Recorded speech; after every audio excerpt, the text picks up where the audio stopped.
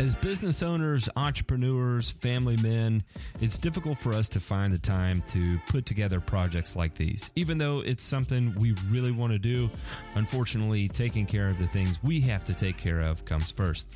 However, because of viewer support for people like you, we're able to continue doing this. Please consider joining our Patreon and supporting the Burn and Return podcast.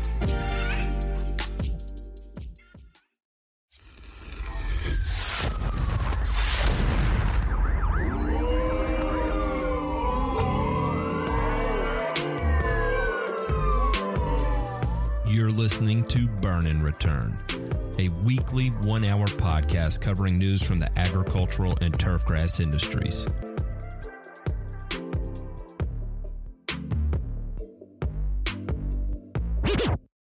Scritch! Did you hear that? That sound is the sound of the DJ Scratch. And what does that mean? That means it's time for another episode of Burn and Return. How's everybody doing? My name is Matt. Sometimes I go by the Grass Factor. And we're going to have a little show for you today where we talk about, the things that affect our day-to-day in the green industry. It could be news from ag. It could be news from lawn care. It could be geopolitical instances. You never know. We might have a reason to cover it here. That being said, it ain't just me that rides this rodeo. We have the bull himself. That would be Ryan DeMay. And then we have the, I guess I would be the clown. And then the cowboy would be Ray Ito. Gentlemen, how in the hell are y'all doing? Well, it's interesting, Matt. I just checked the weather for the greater Oklahoma area, and it looks like this week's forecast is for partly sunny skies, and later on in the week, it could be mostly fucking insane. That's your weather report. Thanks, Ryan. Let's check in down there with Ray. Ray, how's traffic looking on the 411? Oh, Lord. It sucks. It absolutely sucks. I mean, and we're only moving at about 4. We're only moving at about 4 ounces per hour. It's weird. Yeah. 4 ounces per hour. That actually 4 ounces per hour. I'm thinking more like 4 ounces every second, and that would be gasoline consumption. Ew! All I can hope for is that there are people out there that are fighting hard enough, doing good enough that they can sell enough 4-ounce bottles of MSMA online illegally to afford the rent to pay their parents for their $500,000 house that they live in. So, just for that little bedroom, it's just a room rate. It's not much, not many bottles. So shop local this Christmas, everybody. Keep that. I've got an alternate. That sounds really North Korean to me, DeMay.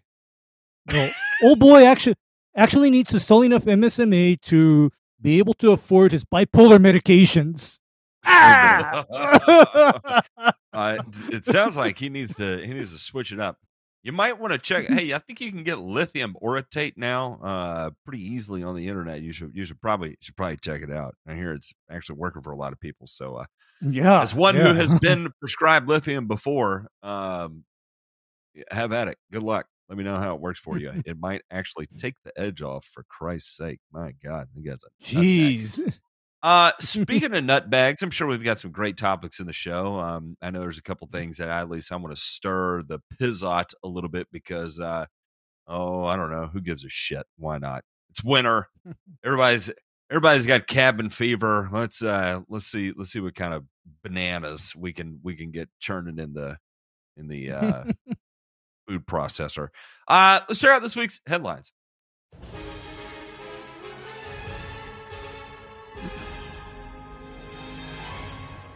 Nothing to fear here. This is just the news, and I feel like we are covering this with a little bit more frequency. Am I smoking crack there, or is this happening more often? There's a high degree of probability of both, but what I'm talking about here is a massive fertilizer spill that blocked I-5 traffic Wednesday. Portland, Oregon. Boy, can you imagine the people there that are losing their mind right now? Traffic was snarled in both directions on I-5 between Clark County Fairgrounds and I-205 interchange after a crashed dump truck spilled a full load of fertilizer on the highway. A dump truck and trailer carrying a load of fertilizer toppled over, blocking the interstate. The crash has been cleared and is no longer impeding traffic. Looks like it happened in the rain, so good thing fertilizer is soluble, right? I have not seen any instances as to what exactly spilled. I've tried to zoom in on this photo to get a little bit more clear image, but it's not going too well. I can't make sense of what it is. But kudos to all those. Boy, the water there is going to be awesome. All right, I'm a little bit zoomed in. I'm going to guess two things here. This is either phosphate or wait a second. Which one is it? I feel like there's two things toppled over. Okay, no. That's dirt and sand they put down. Okay. So they covered it with sand and then I guess they're going to scrape it up. Yeah, I can't tell what that is. This time of year, if they're moving something, it's probably nitrogen, if I had to guess. Because it's probably nitrogen. It's probably a load of urea. 22 tons right down the hatch. It probably dissolved. Let me tell you, 22 tons is a mountain of fertilizer, but in a rainfall like that, it would last maybe an hour before it was completely gone. If I had to guess, they put out that sand just to make everybody feel like something was being done in the back of their heads. They're thinking, where did it all go? I don't know. I can't find it anymore. It is what it is. They'll be all right. Drones cited as future for aerial applications. Can you imagine why? Drones currently provided precision spraying with herbicides, fungicides, and insecticides can operate in congested areas. I don't know why I keep doing that. This is the future, owner of Aerial Ag Services says. That would be Ashcroft, Matthew Ashcroft. I discussed UAV technology during the opening session of the Texas Plant Protection Association's 35th annual conference on December 5th. I started last year with a drone manufacturer in China. That unit ended up in a dustbin following an unfortunate encounter with a guy wire sporting a cell tower. He plans to replace that one with a Hylio drone manufactured in Texas. I want to deal with a company that provides service and will communicate with me in English. Boy, that's mighty direct of him there. Other drone advantages include, I ain't doing no damn business with no damn foreigners. Just kidding. It's if the label ain't in Mandarin, I ain't spraying with no Chinese sprayer. I mean, look, I've done a lot of business with the Chinese, and I've never had a bad experience. I'll say that 99% of the time, it's always been a good experience. So I don't know. I guess your mileage may vary, though. It probably helps that I'm married to a foreigner, and I can understand the nuance in English language. So I don't know. Maybe that's it. Maybe not. I've never had an issue with it, though. Other drone advantages include impervious to adverse soil conditions, no soil compaction. They're quiet, remain in the field, no complaints about flyovers, less expensive than aircraft, and large ground spray rigs. Improved spray accuracy with practically no overspray or streaks. They also offer field management services such as crop monitoring, soil assessments, evaluating irrigation, drainage, crop protection, and survey. Oh, go on. Ashcroft anticipates improvements in enhanced capabilities. He said range and capacity will expand. He also expects the line of sight restrictions to be removed and referred to military use where drones are controlled from thousands of miles away. Obstacle avoidance will be better too. Anyway, that's what they're saying. Enhancements are coming. It's going to make a big change. I'm not gonna lie. I'm actually a big fan of this, especially as the improvements do start showing up. And because I'll be honest right now, I don't know too many people I would feel comfortable with behind the VR goggles of. I think I just saw that. That was Amazon Prime, by the way. And you're one to talk to, asshole. Okay, anyway, I digress. I should at least get a beep or something on that. But I think so much inside baseball right now. What? Yeah, tons. The private jet's on fire. Oh man, that's funny as shit. Okay, drones. Yeah. So I'm not gonna lie, I am a fan of this. But what I was gonna say is that there's not too many people I trust behind the VR headset to make accurate applications right now, right? I'm sure there's a bunch of Goon Squad video game guys that you could train up on these things that would just be absolute wizards on it. But could you imagine pulling like your average spray tech off a triggering truck and then like me and putting me behind a drone and be like, all right, you're gonna go spray a neighborhood. Good luck. I'm not gonna make it. I'm not gonna lie. Yeah. I'm not gonna make it. And me, the dinosaur, the guy who actually needs this the most, I don't think so, because I, of all people, would be the guy that you don't trust behind a joystick or a pair of VR glasses. No way. Not me.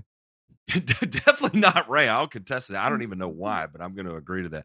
Now, DeMay, on the other hand, I could see him being good at it. Are you ready for this, Ryan? Sure. Drone operator. Yeah, I can get behind it. I don't know. There's a lot to unpack at the turf level of. I think we've talked a little bit about drones on here before, but finding the right application is one of the biggest things right now that is a hindrance, at least in managed turf. We'll say is there's not a lot of products, at least on the pesticide market, that are labeled for drone spraying on turf grass areas. So that's one thing. Okay, Ryan, the specific prohibition is most turf products specifically forbid aerial application. There's a specific prohibition. You may not apply a product aerially. I mean, that's just, and you know what I think it is partially due to? The issue of release height and application volume. Because I've seen some drone videos like on YouTube, and they're talking about applying product at, say, 5 to 10 liters per acre. Mm-hmm. Yeah. Okay, 5 to 10 liters per acre, and that is commonplace for large field crop type applications where, you're going to be spraying at 2 gallons per acre, which is about, that 5 to 10 liter mark. However, here's the issue. You're spraying that into crops that have bigger leaves, more surface area for that crop to intercept these small droplets put out by a drone sprayer, because I also looked like on my beloved AliExpress at these actual spray drones. Matt, XR 11002 nozzles on the drones. Yeah, I'll say I have Go ahead, Domain.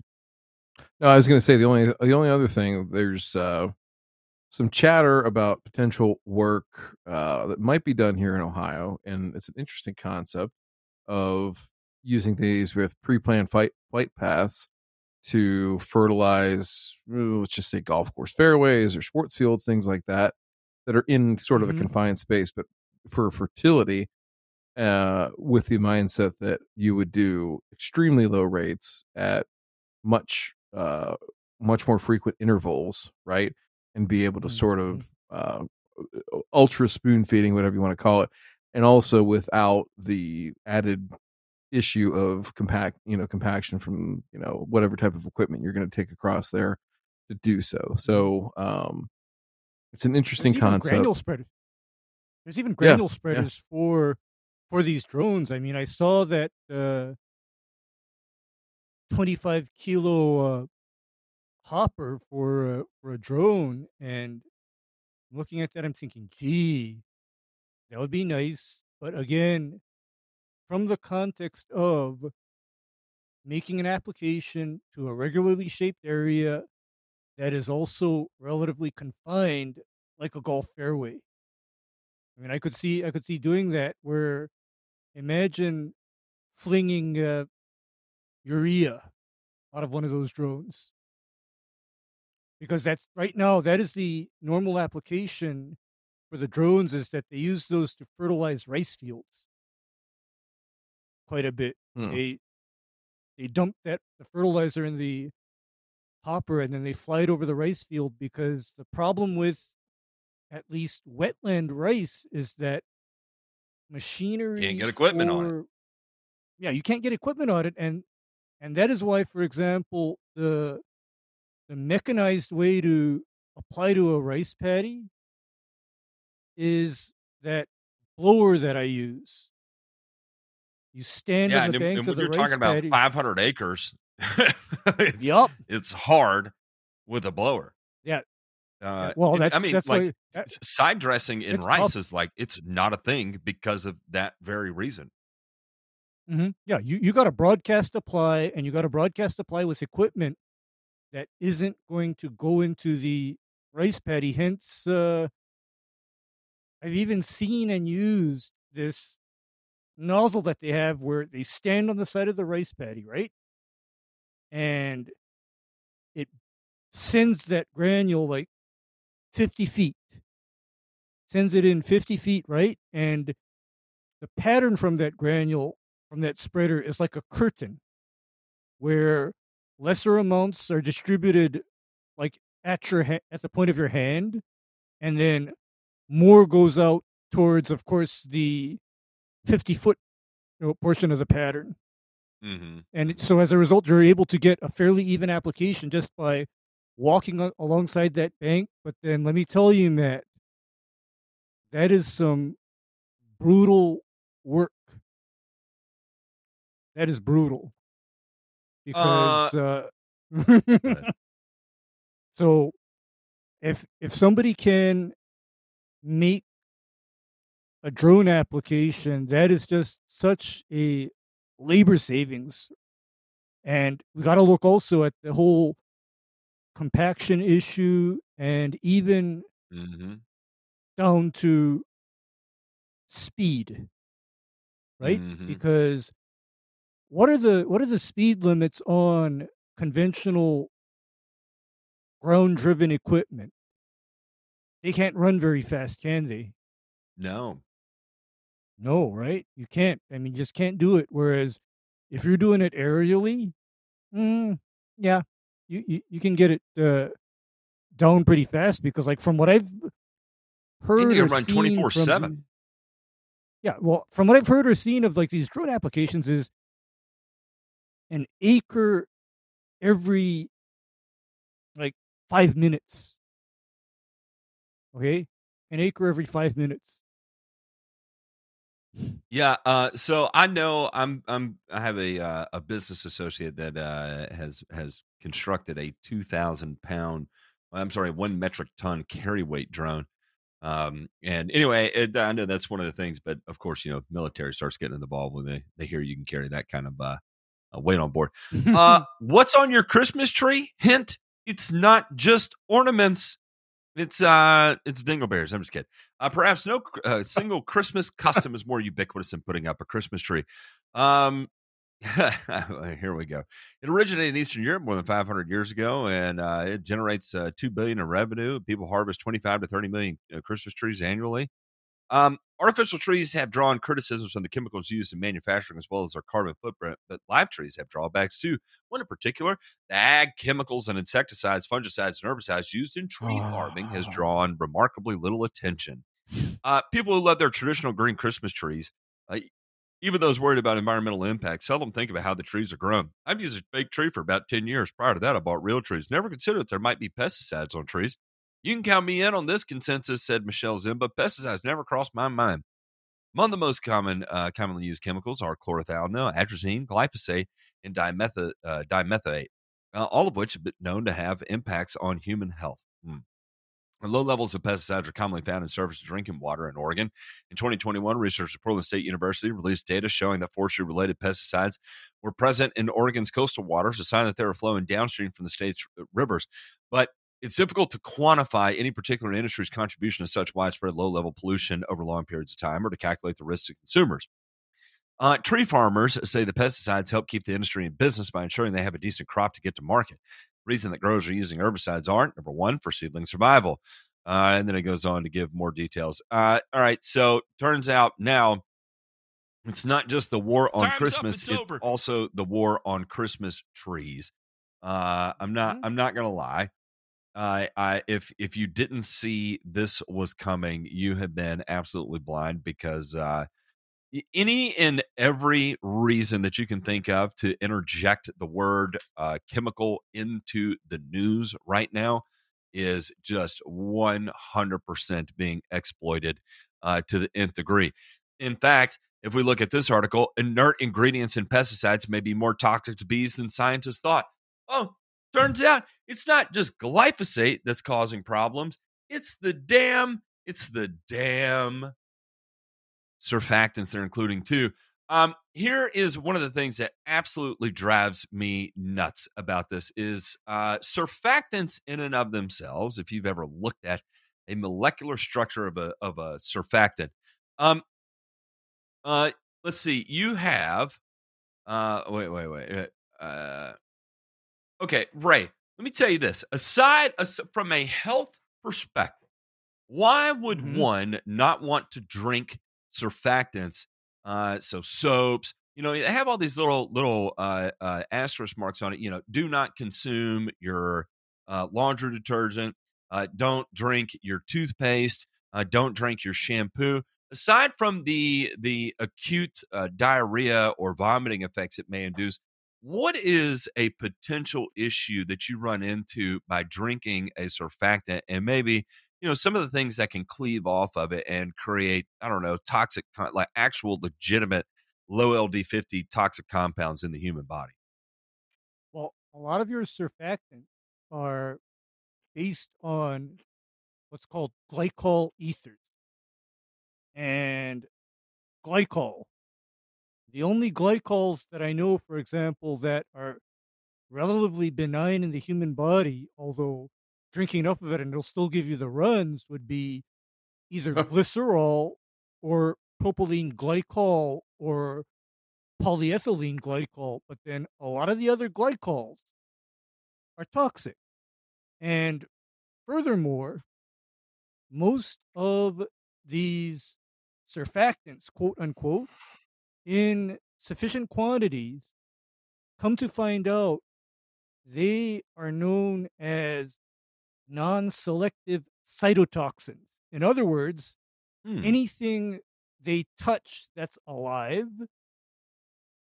these surfactants have the capability of denaturing the proteins in that cell, and when that protein is denatured, guess what? That cell is dead. And furthermore, what I also know about surfactants is that, here's a fun fact.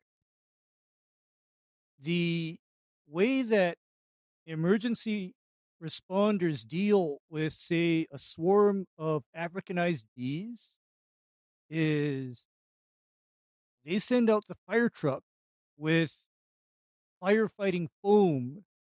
And the reason why they use firefighting foam is because there are no pesticides registered to take down a bee swarm. Thank you, EPA. Secondly, that foam or that surfactant immediately gets into the breathing passages of these bees and they're done. Okay. So Wow.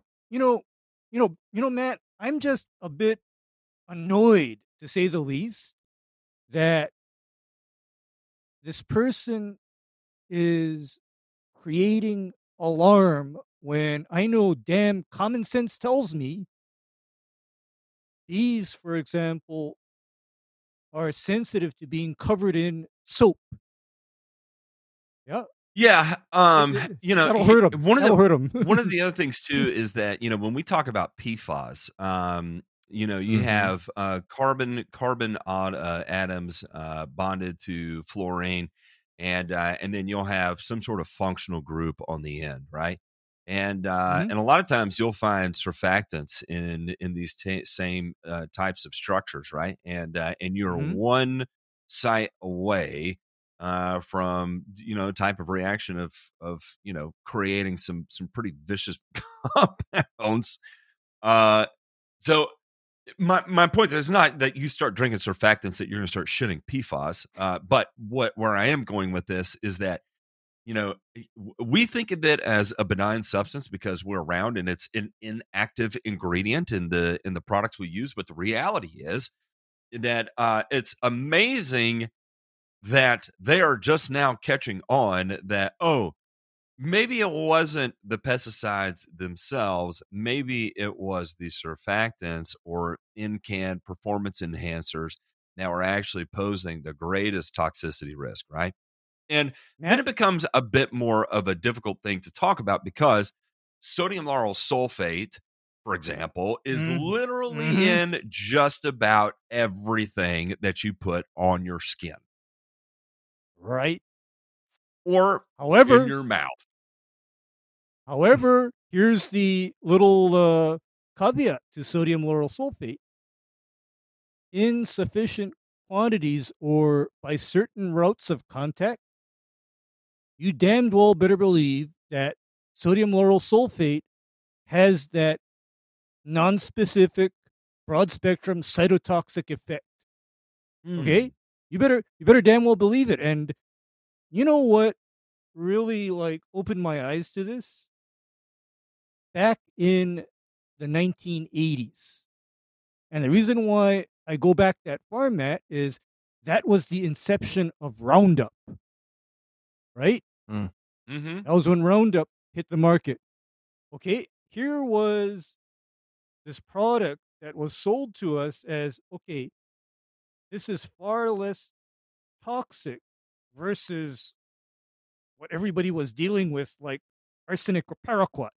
However, but you look at this supposedly non-toxic product, and there are cautions about eye burns, skin irritation, and for fuck's sake, do not ingest it because you will have a bad time.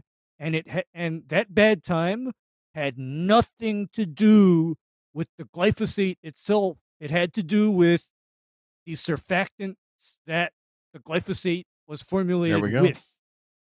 Okay, that was the thing, is that so we now have to differentiate or clarify what's actually bad. Is it the actual herbicide? Because here's what I'm going to tell you about toxicity and irritation testing in labs. Do you know how they do toxicity and irritation testing in labs? They formulate the product with a biologically inert solvent before administering it to the test animals. They are not testing the product as it is sold to the end user. So say they're testing glyphosate. They are testing pure, for example, potassium salt glyphosate or ammonium salt glyphosate. They're not testing it as Roundup Pro Max with all of the performance-enhancing surfactants. It's not the same thing. The lab rat is not getting, being made to drink, here, rat, have a shot of Roundup Pro Max. Enjoy. That's not happening. They're getting dosed with chemically pure glyphosate dissolved in a biologically inert solvent. There's a difference. Yeah, I wonder what has more potential to be mutagenic, glyphosate or specific surfactants with different functional groups at the tail there. What were you going to say? I would probably say the surfactant. Yeah, sorry, Ryan. No, I was just going to say that for all that we've heard this weekend, especially for those of us on the Discord, I wish that folks could understand that aspect of it, right? That it is not necessarily the compounds, but the products and the way that they have to be made. And again, what's to come here in the future. The issue is right now is that, okay, hey, we take glyphosate away. Guess what doesn't go away, right? those same compounds that are going into that product to make it work. And guess what's coming behind it, right? Are active ingredients that are inherently more dangerous to the applicator, inherently more dangerous to the environment. So again, I wish that there could just be some nuance and some scrutiny at all levels of, what is really the problem here, and not just DeMay, get rid of it. Sorry. No, DeMay, because these surfactants are 2,5-B exempt, so therefore they must be safe, right? Right? Yeah. There's a lot of stuff that's on the 25. There's a lot of stuff on the 25B list that's not exactly toxicologically benign. Yes. Yeah, it's insane, and it just goes to point out the absolute hypocrisy of all this. It's garbage, and the way people get so feverish about it is just it's crazy. They literally said glyphosate was colonialism. Yeah, I don't know if I agree with that. It would be, though, is if I did have to grow my own food, I just need to find out where I get a patty melt tree. Yeah, you actually got to get you. Yeah, you got to order that out of the catalog. I'm going to be. They send it to my house. I'm going to be. Can I get a I'm whip? going to be horrible. I'm going to be horrible and say, yeah, you'll need to get me the biscuit tree. You're on a gravy train with biscuit wheels, Ray. Yeah. However, I will settle for the old-fashioned lady to make all of those biscuits and gravy. Oh boy, they make them. They grow those on trees in East Tennessee, Ray. Come on down. I know darn well they do. I mean, that's. I bet I know an old gal out in North Carolina that needs saving. That'd make you all the biscuits you want, Ray. Hey, DeMay, how about we check out this week's Joe Knows Turf? Oh boy. Joe Knows Turf. Indeed, he does. Hi, I'm Joe. I'm gonna give you a bunch of accurate turf facts today because Joe knows turf. Joe does know turf, and I'm sure this week will be no different than any other week. So, Ray, transcend us to the pinnacle of the turf grass lords. Well, listen, I want to preface this by saying I can't help that this individual keeps popping up on here. It is not through laziness. It is not through incompetence, unless it's this individual that we're talking about. It's certainly not on my part. But he seems to land himself here often because he just says a lot of things that are not right. So let's listen again to our good friend, Ron Henry, and see what Ron has to say about mulching leaves. Maybe some of your options there. Take it away, Ron. Thompson is in the live stream. He says, "Greetings, Ron. I know we can continue to add Essential G during this season. However, why is it not recommended to mulch the leaves for carbon? Thanks in advance." So there's nothing wrong with mulching leaves into the lawn if it's a small amount. What I'm not a fan of is if you have a lawn that is like completely covered in leaves, you can't even see the grass. Like, I'm not a fan of mulching all that into the lawn. I'm not a fan of doing that. So because it's kind of subjective as far as like how much is too much, I tend to tell people if it's light, if you have a light amount of leaves on the lawn, you want to mulch that's fine. But if the lawn is fully covered, I really wouldn't recommend that. I'd recommend getting them off the lawn. You have to think about it. Like the temperatures this time of year is not that high. The soil temperatures aren't that high. You don't have as much microbial activity this time of year. So if you have a ton of trees on your property and you mulch all that debris into the lawn, you don't have like the engine in the soil that breaks down organic matter isn't really working that well this time of year. And you can increase the likelihood if you couple a big, like a mat of like mulched up leaves in the lawn with a lot of moisture, you can create conditions that can lead to diseases. So for that reason, that's why I recommend for most people, just don't, if you can, just get the leaves off. Like that's a guarantee which will really not hurt anything if you have a small amount of leaves and you want to mulch that in, that's fine. And if you want like a middle ground Vermiculus, what you could do is this.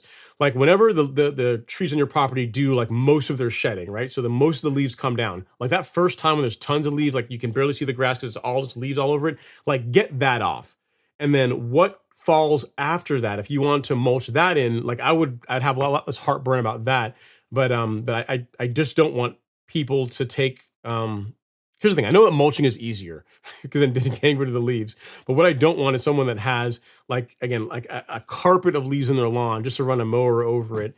And because, again, it could be okay, but you can also create conditions where you're more prone to have disease problems versus getting them off the property. So, Hey, Ryan, real quick, if I recall correctly, a furrow slice of soil is 2 million pounds. Is that correct? 6 inches deep across Okay. an acre. Correct. Yep. Yeah. Just checking. 2 million pounds. Okay. Let you move on here. So That's mine. okay. That's his answer. So his answer is mulch a little bit of leaves, but not a lot, or don't mulch any at all, or apply the product that he sells in lieu of doing that. Okay. Now, that being said, you've heard for the better part of about 35 to 40 years now, at least, from land-grant institutions, turfgrass researchers, that it is not only okay to mulch your leaves, but it actually can be beneficial. So before we launch into this here, gentlemen, I'm just going to ask you to, call it in the air. Don't need to say it out loud. Who do you think is going to be right? Okay. Got it. All right. So, J-Pink, let's first start with the PDF that I sent you over there from the fine folks up at Michigan State there in East Lansing. So, this is a paper from the year 2000, guys, almost 24 years ago. Okay.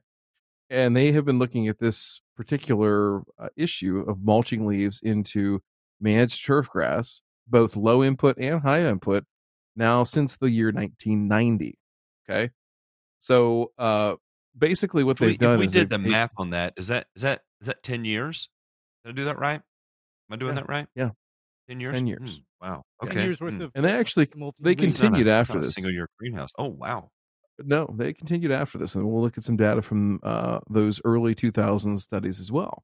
Okay, so basically what they did here is they in the 3 different studies that they looked at, they were taking various rates of leaves, dry leaves, importing them and applying them onto a turf area and then mulching them in. And they had different heights of cut that they were using. 1.5 inches and I believe 3 inches were the 2 standards that they set across there. And I want you to look here first at table 1. It's pretty interesting. Look at the percent of organic matter, percent of carbon in the turf tissue, the percent of nitrogen in the turf tissue, and also the carbon to nitrogen ratio, right? So carbon to nitrogen ratio is not changed, right, within the soil. And we're right there in that sweet spot, somewhere 10 to 16, something like that. It'd be an ideal ratio for us to find in a turf grass system, okay? Now, if we look at organic matter, for those folks that are following along on audio, or percent organic matter is actually statistically different. They actually split this up by genus of leaves, right? So oak leaves versus maple leaves.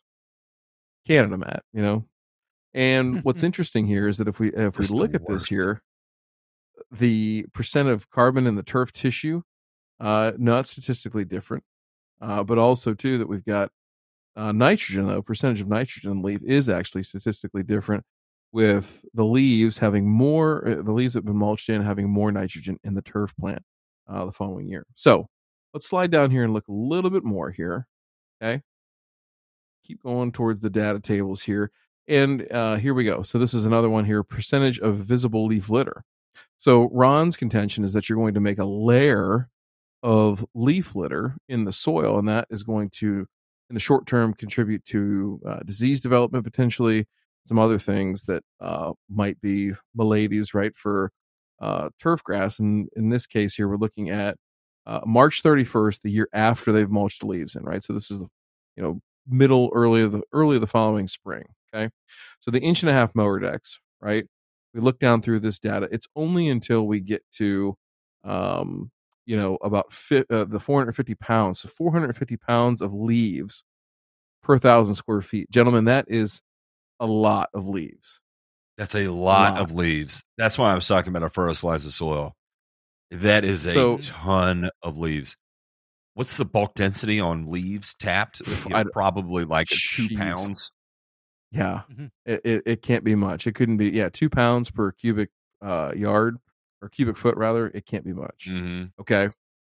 So as you look across this here, at 150 pounds of leaves per 1,000 square foot, which I believe would probably be an average, and just kind of thinking and doing some quick back of the napkin math, an average, we're seeing 5 and 3%. So as we have higher deck height, that percentage goes down significantly. All right, so interesting here. Another little factoid: surface hardness. They measured surface hardness with a Clegg hammer, and actually we're seeing somewhat softer, quote unquote, softer conditions out there versus the untreated control. Okay. So slide down here just a little bit more, J-Pink.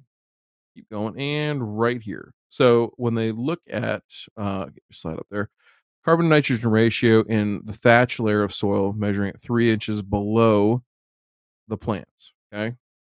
And what we find here is that the numbers here for percentage of carbon and percentage of nitrogen between the highest amount of leaves and the control is only where we really see some big differences. Okay.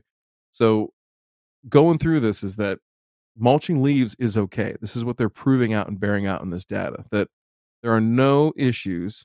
And in fact, there are some benefits, right? From a carbon to nitrogen ratio perspective, and also from percentage of nitrogen that ends up in the plant. What's really interesting is that in the following year, so go ahead and go back to that picture, that screen grab I gave you, J-Pink. 2 things are interesting as they continued this work, gentlemen. And thing number one is that this green up ratings, right? So these are leaves, same type of setup where there was 3 inch and inch and a half height. And what we're looking at here is a table of mean green up ratings. Okay. So you'll notice that the untreated checks, right, are, lower here across, and really in the April time frame, we are seeing statistical differences between them. Okay. So early spring green up.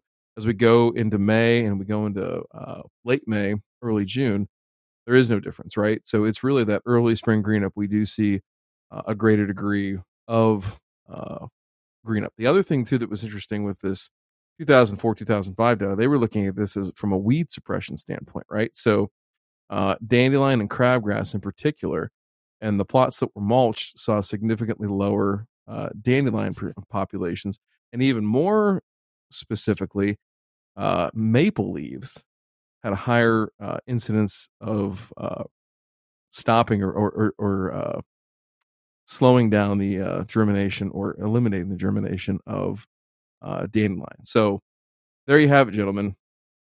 Weed suppression. No, disease. I think you'd have to, no data here to support this rate, but I think you'd have to leave a massive shit ton of layered up leaves, not chopped up leaves, but like layered up leaves, to the point where you'd have major issues. And the other thing I'd offer too, Ray, if you want to explain this real quick, but if I was in a situation on a low maintenance turf, let's say, that hasn't really got a ton of nitrogen, do you think there'd be any benefit either a little bit later in the year or maybe even early the following spring of a small dose of nitrogen in those situations where maybe there's a little bit more carbon out there than we'd like to see? Would there be any benefit there? Probably. You probably would want to just offset the increased input of carbon. But then you know what, Ryan, this study highlighted to me? Look at that early season turf quality, Ryan, right? I mean, look at how well the turf is performing when mulching was done versus when all the leaves were taken off. I mean, 6.6 versus 8. To me, that is the difference between somebody saying, thank you, my lawn is nice and green, versus them asking, hey, lawn boy, when the fudge are you going to come out and fertilize my lawn? It's not green. Get your ass out here. That is And 100% buying you time on your first application. Yeah, and not only that, you know how we are always talking about trying to optimize, maximize every single input? To me, it is a no-brainer with multiple benefits to, hey, let's just mulch in the leaves because it's free nutrients. Because, guys, I always say this to my prospective clientele. I tell them a clean yard can be a dead yard. That's what I tell them, because you see, the norm is every single last leaf, grass clipping, natural plant debris has to be immediately removed from the property at all times. And I tell them, okay, you want to go there and do that? You know what? You're going to have that very clean yard, but you're going to have a dead yard. Enjoy. And, this study just puts an objective number on that, because the lawns that had the leaves mulched back in are performing better. And you know what else they're performing better on? Weeds. Weeds. I mean, because you know how we're always like pushed about how you guys are constantly spraying and spreading fertilizer and you guys don't care. I mean, you guys are just killing the environment. Wait, there's a third way. And that third way is to lower input by having some sense and reason and reusing and utilizing what you have right there. In this case, it would be the tree leaf. I mean, this Matt, is let me just, ask you. Go ahead. Yeah, and this is just an example of managing a turf site smarter, rather than what old Ron Henry is telling people to do is, okay, clean everything up, and because you cleaned everything up and you took away nutrients from that site, now you got to go buy my shit. Matt, let me ask you real quick. Make it make sense. In what world would you have to live in to suggest to somebody that they need to maybe mulch only a small portion or fraction of the leaves that are on their lawn, but then get those off there so that not only would they not get plant disease, number one, but two, they should then apply Carbon Pro, whatever, more organic matter.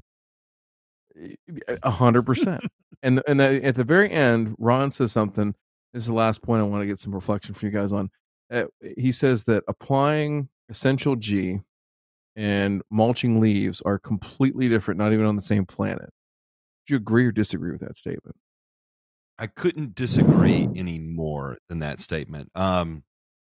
Look, here at the end of the day, here's a leaf. If you look at that analysis of the leaf on the study, and I think it was given organic matter contents.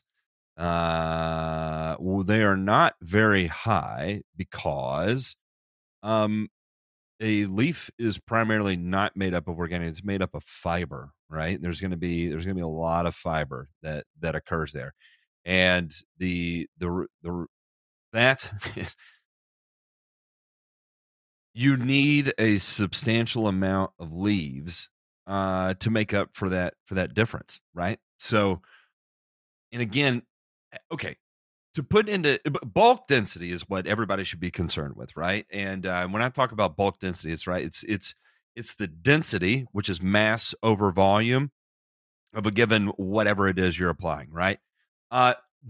If leaves were so bad and matting at 450 pounds per 1,000 square feet, I want you to try to wrap your mind around what that volume of leaves is. Think about when you pick up a trash bag full of dry leaves, and I'm going to talk about dry leaves because when they're wet, it's just saturated with water, right? And you're feeling water weight. Water is 8 pounds a gallon, right? So if you pick up a gallon of leaves and it feels like it weighs 8 pounds, well, chances are it's at about 90% saturation point of water. Okay. In this particular instance, you pick up dry leaves, a cubic yard trash bag is going to feel like absolutely nothing. You grab 4 of them at a time, and it just takes you 50 trips because you don't have enough space in your hands to collect all the bags you want to carry with you. Otherwise, you could carry 30. Maybe you put it all on a tarp and you tote the tarp to the front yard, and then you can carry all 30 bags at the same time, right? Point being is that it is a very light material. So when you're taking something with the bulk density of soil and you're adding a less dense material to it, the majority of the time that is going to be a good thing that you're doing, right? You're reducing soil bulk density, and in this particular instance, you're providing an immediate green up point, right? It's not to say you can't achieve the same thing with Carbon Pro G, but to pretend like it's different is insane. That is absolutely insane. The only difference there is that you already have a fixed carbon point, which may or may not help facilitate in a faster mineralization of the organic matter portion of it, right? Because you're providing space and home and adequate environment for microbial proliferation, and so but again, is that something that you and I are going to be able to put eyes on and immediately recognize the difference? No one can, because it's at the microbial level, right? And we don't have eyes to see things that small and changes that minute. So if you had to choose between doing something that is naturally being produced for you for free on your property versus having to go buy something, anyone who tells you going to buy something is wildly different. What they're referring to is the fact that you have to spend money on it. You have to spend fuel on it. You have to take time out of your day. You have to have equipment to do it. That is the differentiating factor, not the applesauce that's in the container. I got to add one more point. Talk about removing leaves from a lawn like that. In every instance, Matt, at no time have I ever seen leaves move off of a lawn for free. I've never seen it happen, Matt. Okay? Because you know what I tell these people that want that clean but dead yard? I have less than nice words for them. I tell them, hey, asshole, how the fuck do you think leaves go off of this property, and where the hell do you think they go, and do you think we have room for that? Think again. And also, then when your lawn and landscape becomes so depleted, you then order a ton of compost, or you start buying this bullshit in a bag because your soil has become so depleted. Please make it make sense. Yeah, this is Ron Henry in his MO in natural his state. Natural state. Yeah, I mean, this is you would expect nothing more from the guy than exactly what you got out of that little snippet right there. Okay, moving on. Let's check out this week's burns.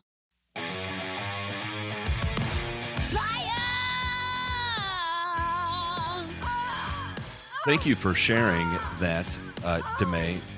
Legitimately, I learned something right there. This follow-up, this 13 and 14-year follow-up and showing the mean greet-up ratings. I've never seen that before. That is mind-blowing. It counteracts all the bullshit that's been repeated, that I've fucking repeated on YouTube, that I hear over the years from other people when there is a overwhelming body of evidence that says to the contrary. And you try and logic your way into shit, and that's what ends up happening when you logic your way into shit. We don't know fucking everything, right? And sometimes you have to cop to that and just be like, oh, I'll be damned, I was wrong. This is another one of those examples. I would not have said that's how that would have played out. And what did the data say? It's exactly how it plays out. So, you know what, Matt? Go fuck yourself too, asshole. Matt, that is why, for example, I harp on that clean but dead yard, because I see that all over town played out over and over again. I see it, Matt. That's why when that article or that study was done, the numbers and the subjective results, totally unsurprising to me. No surprise to me. None at all. I told you so. Yeah, the North. What were you going to say to me? Sorry, I cut you off. I was going to just say that's why we do this show, because we don't know it all, and if we're not put in uncomfortable positions to go and find the right answer instead of just ad-libbing and selling our own fucking shit on a goddamn live stream, then we would not be pushed to do better, learn more, and provide better information. So, fuck you, Ron. Speaking of a quest to do better and learn more, the North Carolina Pesticide Board announces case settlements.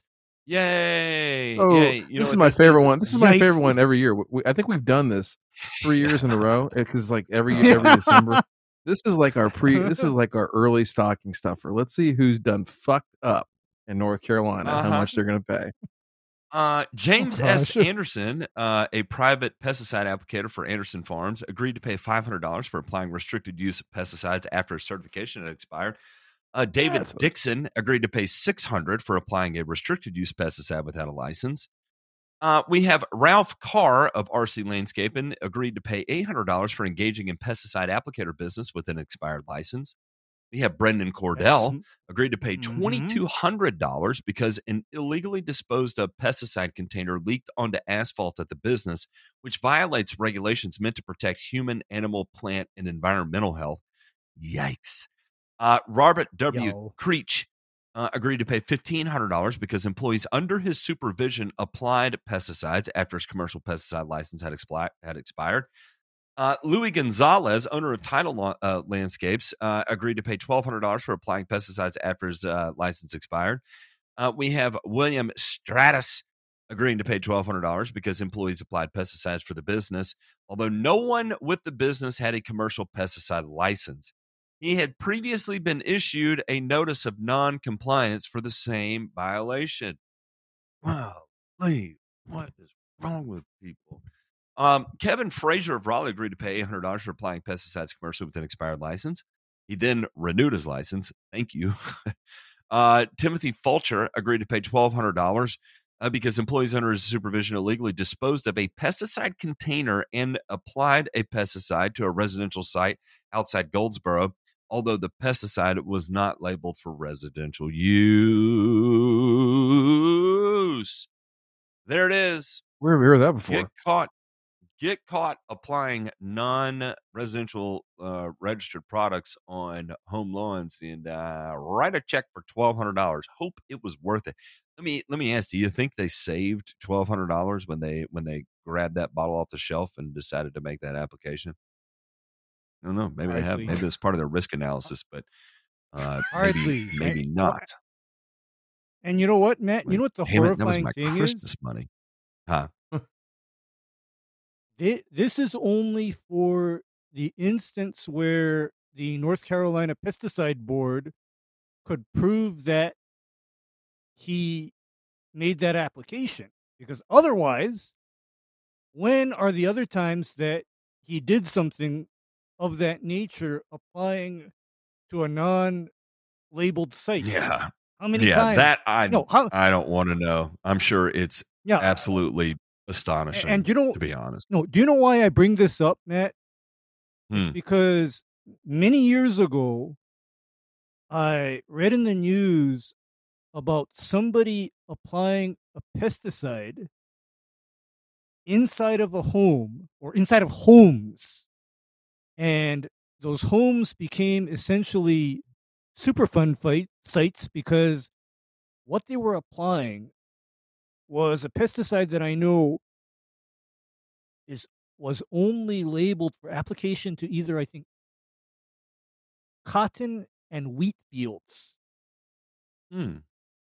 Okay. And but anyway, this pest control company, I think it was in Florida or or South Carolina or North Carolina. He said, "Oh yeah, I'm gonna kill your cockroaches dead." Because what that guy, no, guys, what that guy We'll kill him gooder. chose to use, yeah, we'll kill him gooder, because what that guy chose to apply inside of the homes, none other than something I know of by the brand name of Fulidol, methylparathion. And the way it was found out is because the people in those treated homes, them and their kids all developed symptoms of poisoning. Yeah, because hopefully. What were you gonna say? Yeah, hopefully. And the thing is that because of what was done, yeah, those homes all had to be destroyed and carted off to a hazardous waste dump. Oh God.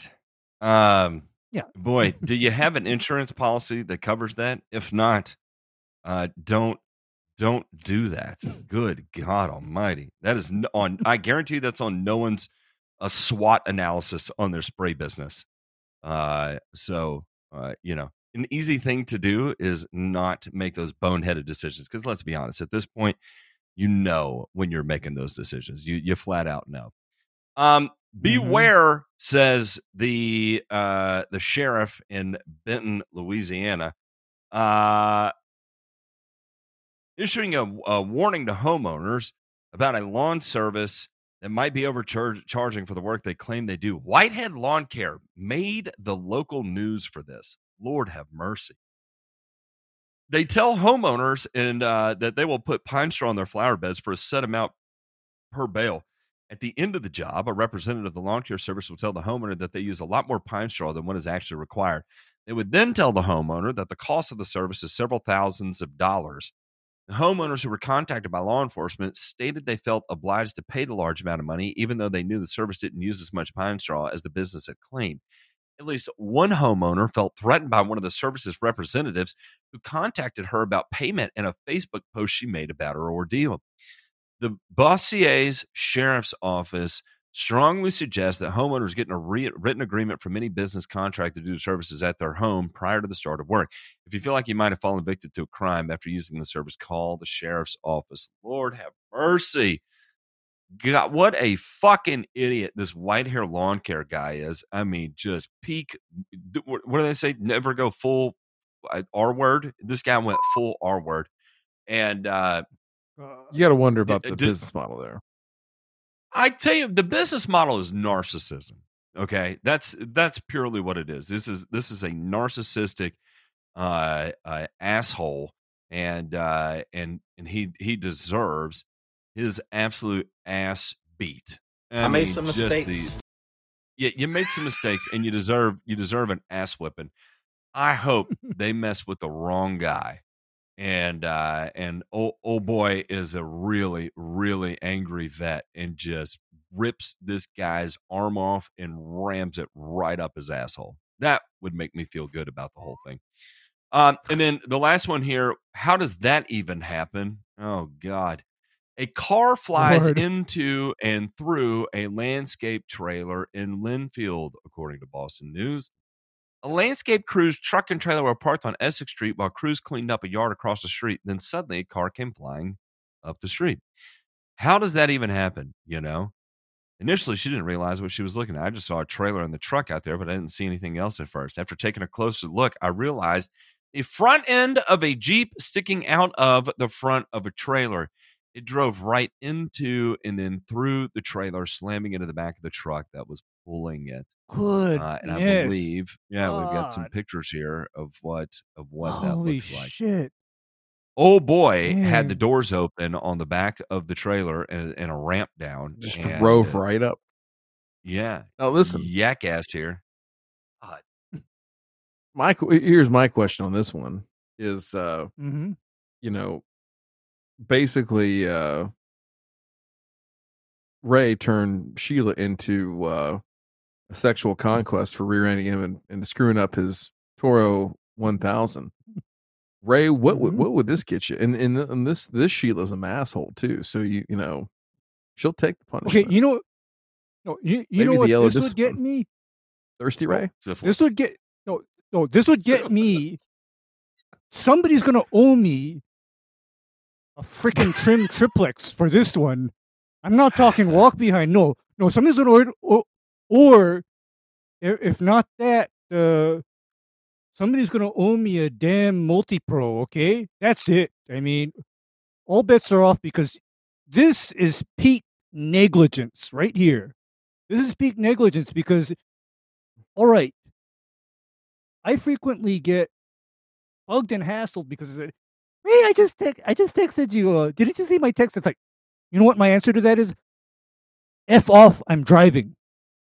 I don't mess with my phone when I'm driving because, as I now know, all it takes is for me to be playing with my phone while I'm on the road, and I'm going to end up driving right through somebody's car, and my front bumper is going to be in the back seat of their car.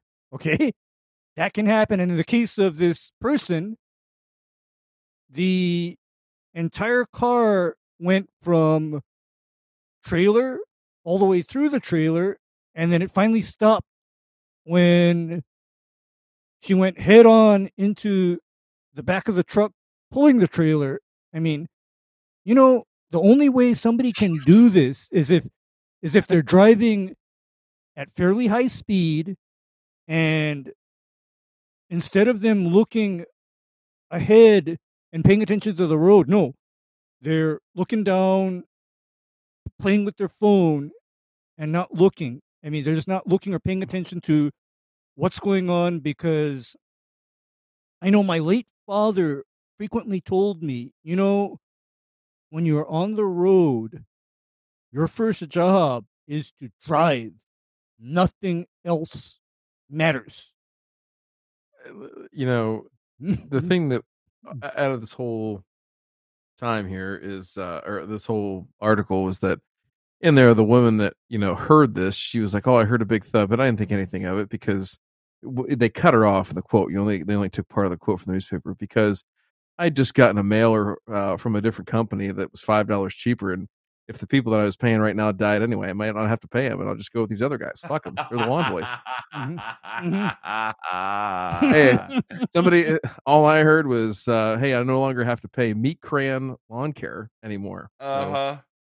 Tin Can Lawn Care is out of business. See ya. Let's check out this week's returns. Is probate going to come after me for that? You think?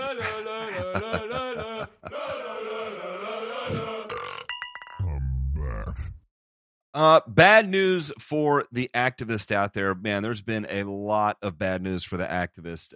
It turns out nitrogen does not destroy organic matter, but actually builds organic matter in the soil. It turns out glyphosate does not decrease soil biodiversity. It increases soil, helps maintain soil biodiversity, and actually improves. It provides even additional advantages to no-till or limited-till cropping systems. And now it turns out genetically modified crops are solving food insecurity at a greater rate than what they thought by providing an avenue for 37% less pesticide usages, 22% higher yields, and 68% greater earnings for farmers. Damn it, man. Food insecurity and undernourishment are currently under the most serious anxieties for human health. As the world's population goes on to increase, there is a greater demand for food. The arable land is not rising. Therefore, we have to find some sort of solution to feed the population of the world, estimated to be 10 billion by 2050, which everybody said it was not possible. We're all going to die and starve to death. Well, it turns out there are some benefits of genetic engineering in agriculture that are increasing crop yields, reducing costs for food and drug production, reducing the need for pesticides, and enhancing nutrient composition and food quality, resistance to pests and disease. Holy shit. GM-grown crops commercially in different countries are potato, squash, pumpkin, alfalfa, brinjal, sugar beet, papaya, canola, soybean, maize, rice, strawberries, cotton, and tomato. I'll say this: in the United States, pretty much all that you're going to see that is genetically modified is primarily going to be some alfalfa, soybean, cotton, and corn, right? But maize, right? As you get into Canada, you're going to see more of the GM canola. You'll probably see some sugar beets up there too. Maybe in North Dakota, you'll see some Roundup Ready sugar beets. But as far as like strawberries and papaya and pumpkin and squash, there's just not a giant market for it right now. I haven't seen a ton of it out there. In fact, I was looking the other day at glyphosate usage by crop. And in the U.S., soybean, corn, and cotton make up roughly 85% of all the glyphosate used in the United States. So, there you go to put that in. But the good news is that as we continue to make these modifications, and look, a lot of these modifications are dealing with two things, right? Is it Roundup Ready or modifying against catastrophic diseases, right? And look, or catastrophic pest infestations. And look what's happening here. This is a good thing. However, I'm sure this is going to be spun up as a bad thing that, we're all going to die. We all have cancer. We're wrecked. It's the end of the world. Okay. Let's check out this week's returns. I am on the returns. This is a return. What am I doing? I started reading the mailbag. I do this live, right? I started reading the mailbag as I was finishing that to try and keep it moving. So we're going to play the sounder twice. Off the record, the history of turfgrass information file, the TGIF, is a remarkable success for the USGA Green section. MSU Libraries made the TGIF database publicly accessible to everyone. In the early 80s, the Green Section Turfgrass Research Program, now the Meg Davis Program for Advancing Golf Course Management, identified a pressing need, a comprehensive turfgrass research reference library accessible through a computerized database. Security. I can't talk anymore. Demay, will you? You see this? I'm struggling. I'll pick it up. Let me collect my thoughts. You go ahead. Please do that. So turfgrass information file. Again, we talked about this a few months ago, but where it came to be from is Michigan State. They were donated a whole bunch of stuff from O.J. Noer, who was a turfgrass researcher and professor at the University of Wisconsin, and MSU sought to kind of collect all of his stuff and a whole bunch of other stuff from outside sources and put it together in one database. So again, if you do not or have not been on this site before, it used to be paid access only either through university or through a professional trade association allied with turf. Now it's completely open and free. So any subject that you can think of that's had anything published on it, whether it be in a trade magazine, some video formats, there's podcast stuff on there, peer-reviewed articles, anything of the sort, it's on there. So I highly encourage you to go check that out, poke around in there and look and see what's there. It's a vast resource of information that you're not going to find anywhere else. It's very, very easy to navigate. And again, this is probably the best return of the whole year, that there is such a significant wealth of knowledge and resources and information that's available to all of us now, right, to dive in and see. So I know this is something that I've used for the past almost 25 years and being able to dive into it. And so it's a good thing. I'd highly encourage you to check it out. Okay. And mailbag. You've got mailbag. Okay. I'm gonna read this here. And Chris, look, I don't know where you drew the conclusion that you came to on this, but it is absolutely bizarre, and I'll explain to you why. But let me read what you wrote to me first. It says, didn't even get past 40 minutes. I get it as part of the culture of this group. Sometimes it's fun to go off on a tangent on current events, but I subscribe for the Turf Show, not drawing out tirades on culture. And by the way, Matt and Ray, you guys are flat wrong. As a parent of teens, I can tell you the apathy that you're alarmed by is a product of adults not having empathy for them. These kids got largely fucked by the pandemic. Can you imagine being a high schooler when that all went down? A college freshman? Anyone under 21? Given the state of world affairs right now, you can blame them for not putting on a rosy attitude. Can you blame them for not putting on a rosy attitude today? I spend at least 5 to 10 minutes a day with each of my kids. I have 2, correcting the misinformation they consume from social media, crappy journalism they consume from mainstream media. It has been a real joy since October 7th, let me tell you. Lastly, they are kids. You all were too. Get over it. Smile at them anyway. Hope that someone is loving them and mentoring them somewhere. Chris, I don't know what you heard me say, but what I said after encountering that lady was that I wanted to go give her a hug. I talked to her with a smile on my face. I felt nothing but empathy for her. And exactly what my wife said is exactly what DeMay said, was that it begins at home. And again, I reiterate that in that particular scenario, I wanted to go give that girl a hug.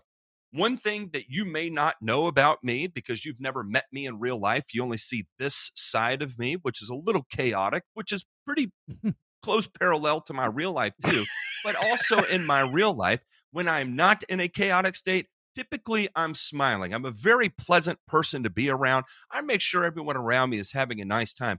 And I guarantee you there is no one that you're going to meet that is kinder than I am to people who work in service industries, whether it be retail or a home repair guy or a mowing guy. And the reason why is because I worked in the fucking service industry for the majority of my career. Whether now in manufacturing, I still provide a service. When I was a lawn care guy, I provided a service. When I'm designing things, I'm providing a service to someone for what my talents are. I 100% feel nothing but empathy, and I hate it. I absolutely hate it that these kids are stuck in this situation where they cannot express an ounce of happiness or an ounce of anything beyond apathy. That is what freaks me out, is that what we have put them through, exactly like you state right here, the last 4 years, the chaos that is reading the news, the chaos that is the local news, and no one is there to tell them any different. No one is there to give them a beacon of light at the end of the day. And what you don't know about us is that I'm glad you enjoyed the turf segment, but did you know that we have awarded 2 fucking scholarships to people? But you know why? Because we want to pass on the same thing that gives us an opportunity to look forward to our day and generate smiles and generate happiness and generate opportunity. We practice what we preach. We raised $15,000 fucking dollars for St. Jude this year collectively. You know why? Because it's something that matters to us, because it generates a smile on my face. And every email I get from St. Jude that is a story about one of the childs that went through there, I read it every week when I get it on Friday, and I cry every Friday as I read it. Do not come at me about not having empathy. You know not of which you speak, sir. You need to quickly remove the top of your head and put your brain back in with some texture to it, instead of removing it and letting it smooth off with whatever sandpaper you're using on it. It's not good for you. Stop doing that. You need to calm down and stop thinking that everyone is attacking your kids. I have 2 kids myself. I have to do the same thing. And because of their ages, as a pre-teenager and a little bit younger one, I have to spend a little bit longer than 5 to 10 minutes with them a day, because they can't process all the information. And I have to talk to them like an adult to explain the reality of the world we live in right now, and why I would recommend, due to my experience, to look at things this way or tackle a problem this way. But you're your own human. You make your own choice. And trust me, as you make mistakes, I have empathy, because you're looking at a former drug addict, a drunk, anything else that you want to label me, a complete failure in business. I've done it fucking all. Every fucking bit of it. I've done it. So, Chris, your words, I do not take them well. You can suck my dick and go fuck yourself, asshole. Fuck you. It's been a great show. I appreciate everybody for hanging out. I promise you I would treat your kids 1,000 times better than I would me that I just treated you right here, because I do respect your fucking kids, and I feel incredibly sympathetic for what they had to go through for the last 3-4 years, because it fucked me up too. It fucked up everyone in my house. It fucked up everyone across the world. That's why the world's in the constant state of fucking chaos that we're in right now. So suck my dick, asshole. And you know what? Here's what I'm going to tell you. Is I have a lot of empathy for people too, but okay, there is a difference now between empathy and playing victim. Okay, that is something that was instilled in me. Is, Matt, these times are super foreign to me. Do you know why these times are so foreign to me? Because the way I grew up, there's no victimhood. There are no excuses. You don't get to blame the rest of the world for what's happening to you. In other words, what's happening to you, how you feel, etc., is all on you. And if something is not right, it is due to choices that you have made or you haven't made. Okay? It's all on you. And therefore, I look at this and I say, okay, children, I notice these days a lot of them are two things that are rather foreign to me. Two things. One is victimhood. Second thing is entitlement. Because the other thing that I learned growing up is nobody owes you anything. Nobody even owes you empathy. But nice people, out of the goodness of their heart, and good people will give you a lot of empathy. But then, you know what? Remember now, they don't owe you a thing.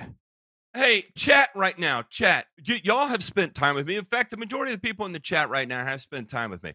How many times have you been with me out in public and ever seen me be mean to fucking anyone? Aside from John Perry, but we ended up hugging. And in fact, I humped the guy at the end of it. Walked him home, as a matter of fact. I did. Yeah, I made sure he got as much as I could. Made sure he got I wasn't home. walking very well at the time, but I at least did that. Even in my most inebriated state, I still managed to keep it together to get through the conversation with the guy. Chris, look, I'm overreacting right now because that just, holy shit, infuriated the hell out of me when I read that. I was not prepared to read that. I understand you may not agree with my personal takes on the world. That's fine. This is my show. I get to share that. And if you don't want to hear it, that's fine. I'm not going to get my feelings hurt if you don't listen.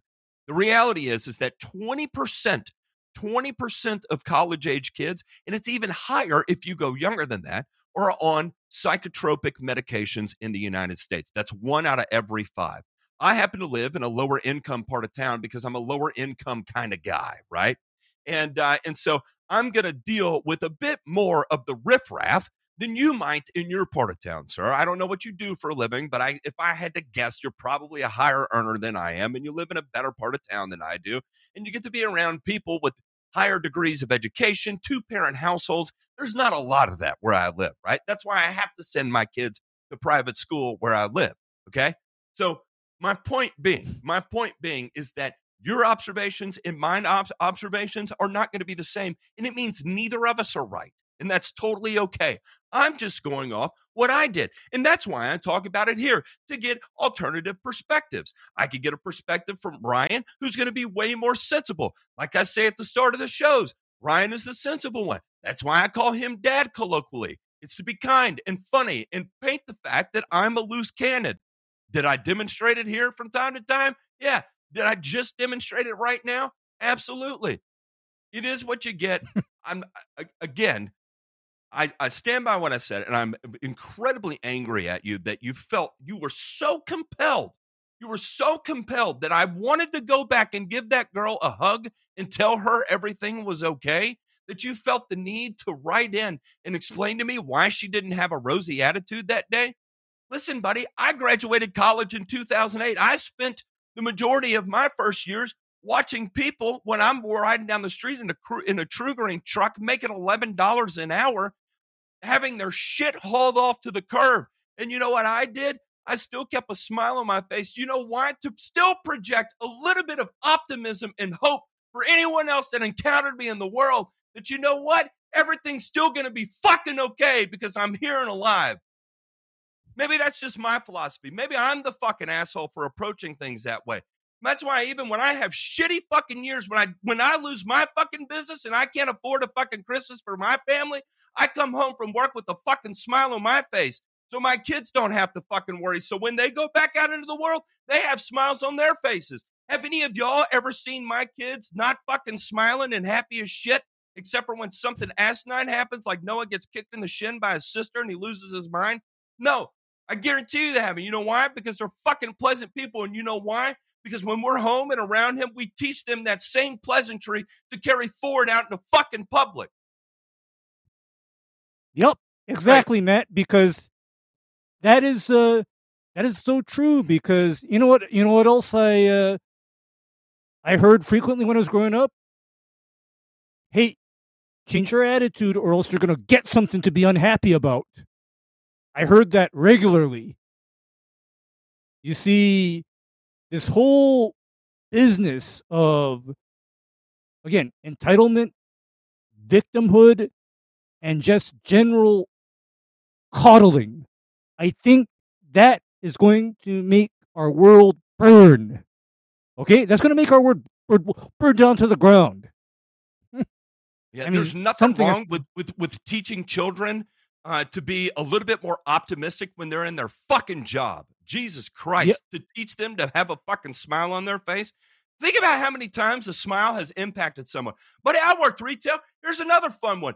Last Christmas, I was working 2 jobs. I worked at a fucking liquor store on the weekend to provide for my family, and it fucking sucked because I worked 100 hours a week. 100 hours a week. 113 hours a week I averaged for 4 fucking months. And the whole time I'm in that liquor store, guess who everybody came to fucking see? I sold more fucking booze with a goddamn smile on my face. You know why? Because I lived another day to have a fucking opportunity to fucking make something of myself. To teach my family that it's fucking okay to struggle and still get out there and do the fucking thing. So someone doesn't have to fucking hold my hand. All right, I'm going to end this show before I have a heart attack. I love you all. We're going to go hang out with the patrons and let them choose the title of this week's episode. Love y'all. Bye.